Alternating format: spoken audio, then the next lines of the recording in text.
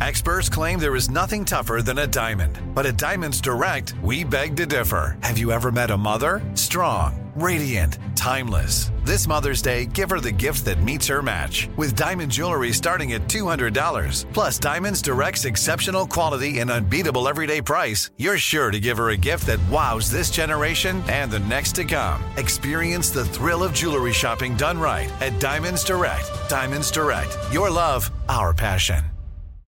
It's brand new, Season 2.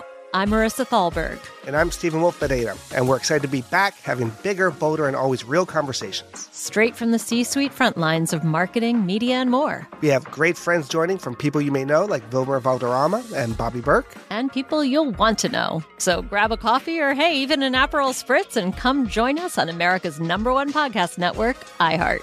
Listen to brand new on the iHeart Radio app, Apple Podcasts, or wherever you get your podcasts. Imagine you're a fly on the wall at a dinner between the Mafia, the CIA, and the KGB. That's where my new podcast begins.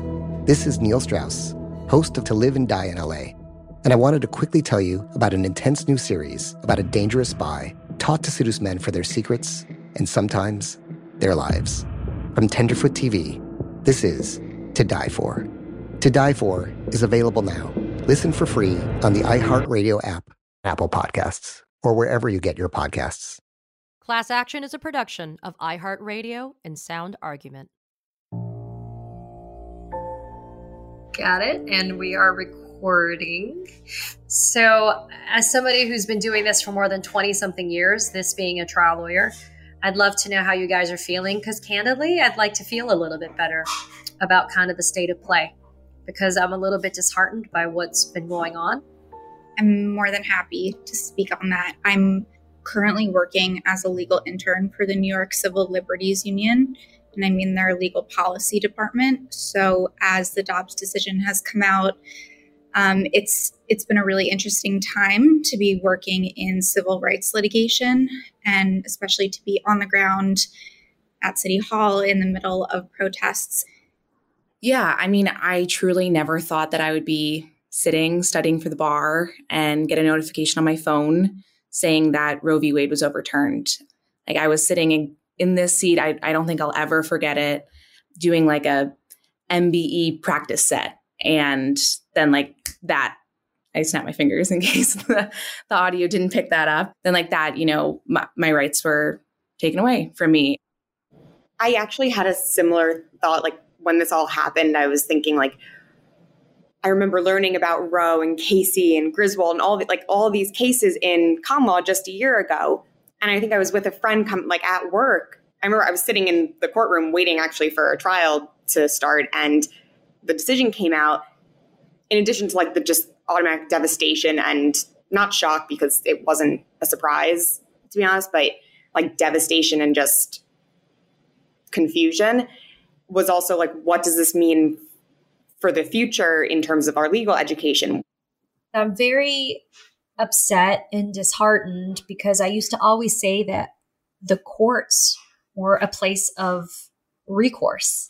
The courts were a place that you could go to get some sense or some semblance of reasoned explanation, decisions that had some bases that were grounded in law, right? That had some type of reason to them.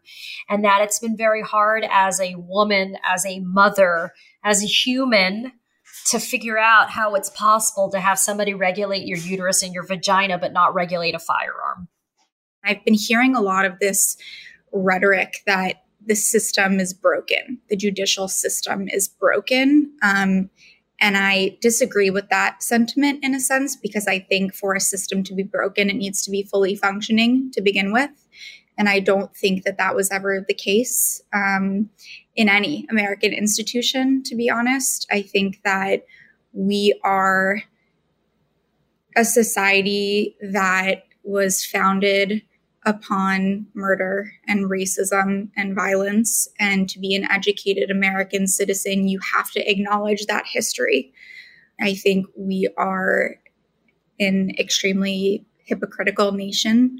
We invade other nations on the pretense of morality and human rights, but in our own backyard, we are violating the 8th and 13th Amendment in prisons, and we are forcing 10-year-olds to carry a pregnancy to term when they are the victim of rape or incest, and we kill or injure over 100,000 Americans every year with guns. So I think I personally have always felt a sense of urgency and responsibility to advocate for everyone's equal rights, and that comes from a place of compassion and empathy. But I've shifted to a feeling of anger in the past couple of weeks when my own personal rights have been under attack and have been threatened.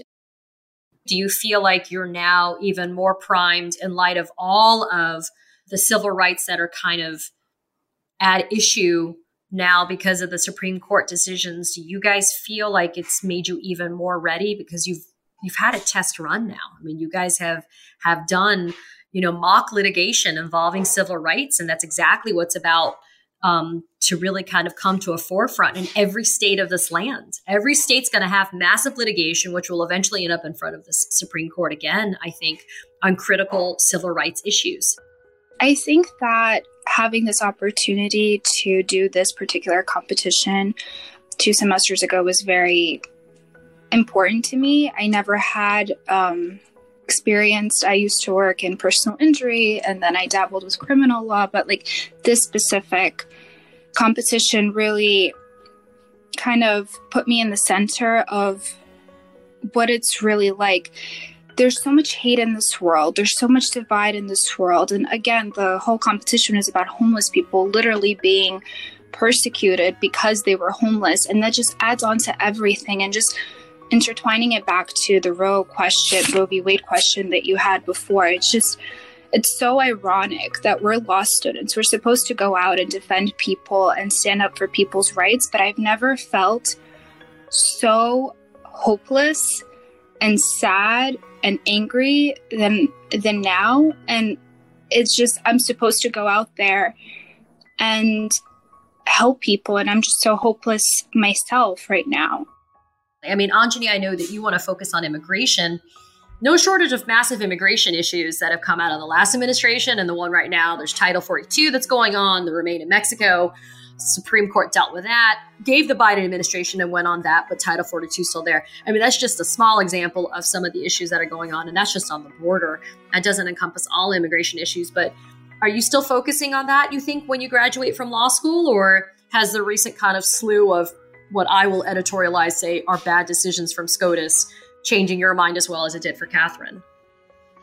Yeah, I'm still planning to do immigration law. That's kind of always been my compass. This summer, I'm working at a public defender's office in New York in their immigration practice. And so you're seeing the overlay of immigration issues with criminal issues, with family issues, with civil issues. And it's like all of that together.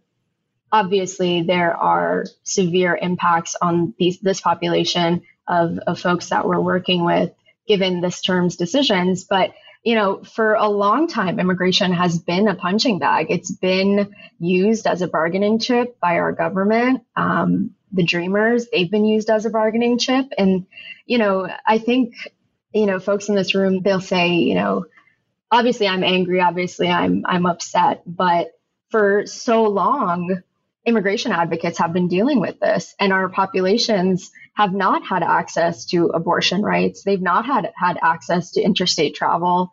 And so we have been preparing for this in the immigration world. We have always dealt with these issues. And so to the extent that it's new or different, it is for a different population of people.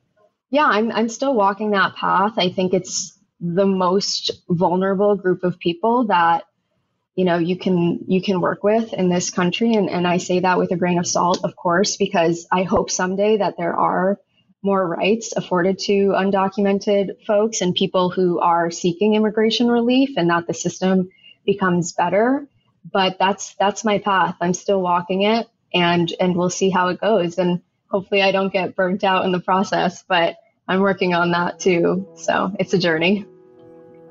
I think that there are just so many different things that are going on in this world today that if you can't identify with one thing, you can definitely identify with another or feel like you're being affected somehow. Just even, I remember Anjani and I participated in... we did a pro bono clinic with Safe Harbor Clinic from Brooklyn Law School to help with TPS, temporary protected status for Ukrainian refugees. And I just remember so many people from Brooklyn Law School, from other schools and other places showing up. You know, maybe no one having anything to do with Ukraine, having no ancestors or family members from there. And people were so willing to show up and help. And if people are so willing to do that, then, you know, I'm very sure that there's going to be a lot of students who are changing their minds about which kind of law they want to practice here and what they want to do with their careers in the United States, within the United States. So I have no doubt that many people are that might be changing their career paths and what they want to practice. And how are you feeling, Catherine? I know that your mom was a lawyer in Ukraine, so you have a very personal connection to it. How are things going, and how are you feeling about the fact that this is still an ongoing war in Ukraine, and it hasn't ceased? And there's been some recent developments with admission for NATO, et cetera. But I mean, it's a lot. So how are things going for you and your family? I honestly, every morning I turn on the New York Times or the Wall Street Journal, and it's usually like the front page on the internet. And every day it's just people are dying, cities getting bombed. It's just insane. And my mom is always on the news. Anytime she has free time, she's reading something or listening to something and hoping.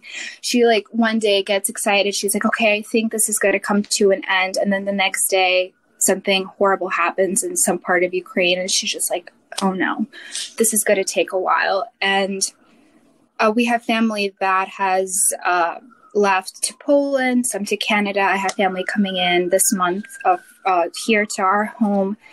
And it's sort of a bittersweet experience because I'm happy to see them, but I know why they're here. And it breaks my heart. But my mom, she's a paralegal, and she's always constantly doing research to see what kind of lawyers are out there, immigration lawyers who can help so that she stays connected and she has information to give out to people who are interested. So it's a struggle every day, but we're staying strong and we're going to stay positive. It's not a sense of anger for myself, but it's a sense of anger for the fact that time is a finite resource and we don't have time to be fighting these old battles. We have so much progress that still needs to be made in terms of systemic racism, in terms of institutions like the education system, the criminal justice system, police reform, police brutality, things that I'm deeply committed to myself. And we've fought these battles already. And so I'm angry in the sense that it's now hindering the progress that I'm personally working towards. And I know people who are invested in civil rights and civil liberties are working towards, because we have so much more work to do. Echoing Ellie, that I'm going to make a decision to try to, keep it together, stay strong, and still have faith that, this country will one day go the right direction. But meeting you, all of you, and meeting all of the students, undergrad and law school, and the total unadulterated joy, passion, desire to effect change makes me feel so much better about where this world is heading, where my little girl is going to have for her future, what type of place she's going to have a seat at the table because of women like you. It makes me feel a lot better because we live in a very difficult world with very selfish people that sit in seats of power.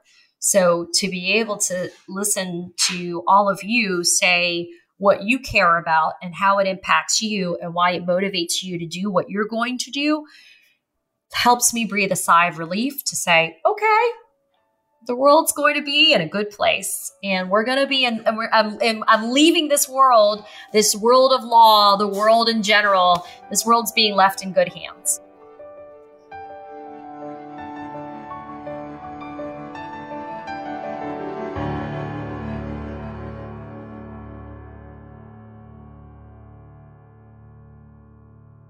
For more podcasts from iHeartRadio, visit the iHeartRadio app, Apple Podcasts, or wherever you get your favorite shows. It's brand new, Season 2. I'm Marissa Thalberg. And I'm Stephen Wolf Bedeta, and we're excited to be back having bigger, bolder, and always real conversations. Straight from the C-suite front lines of marketing, media, and more. We have great friends joining from people you may know, like Vilmer Valderrama and Bobby Burke. And people you'll want to know. So grab a coffee or, hey, even an Aperol Spritz and come join us on America's #1 podcast network, iHeart. Listen to brand new on the iHeart Radio app, Apple Podcasts, or wherever you get your podcasts.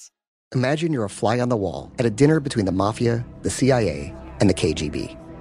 That's where my new podcast begins. This is Neil Strauss, host of To Live and Die in LA, and I wanted to quickly tell you about an intense new series about a dangerous spy taught to seduce men for their secrets and sometimes their lives. From Tenderfoot TV, this is To Die For. To Die For is available now. Listen for free on the iHeartRadio app, Apple Podcasts, or wherever you get your podcasts. The Black Effect presents Family Therapy, and I'm your host, Elliot Connie. Jay is the woman in this dynamic who is currently co-parenting 2 young boys with her former partner, David. David, he is a leader. He just don't want to leave me. But how do you lead a woman? How do you lead in a relationship? Like, what's the blueprint? David, you just asked the most important question. Listen to Family Therapy on the Black Effect Podcast Network, iHeartRadio app, Apple Podcasts, or wherever you get your podcasts.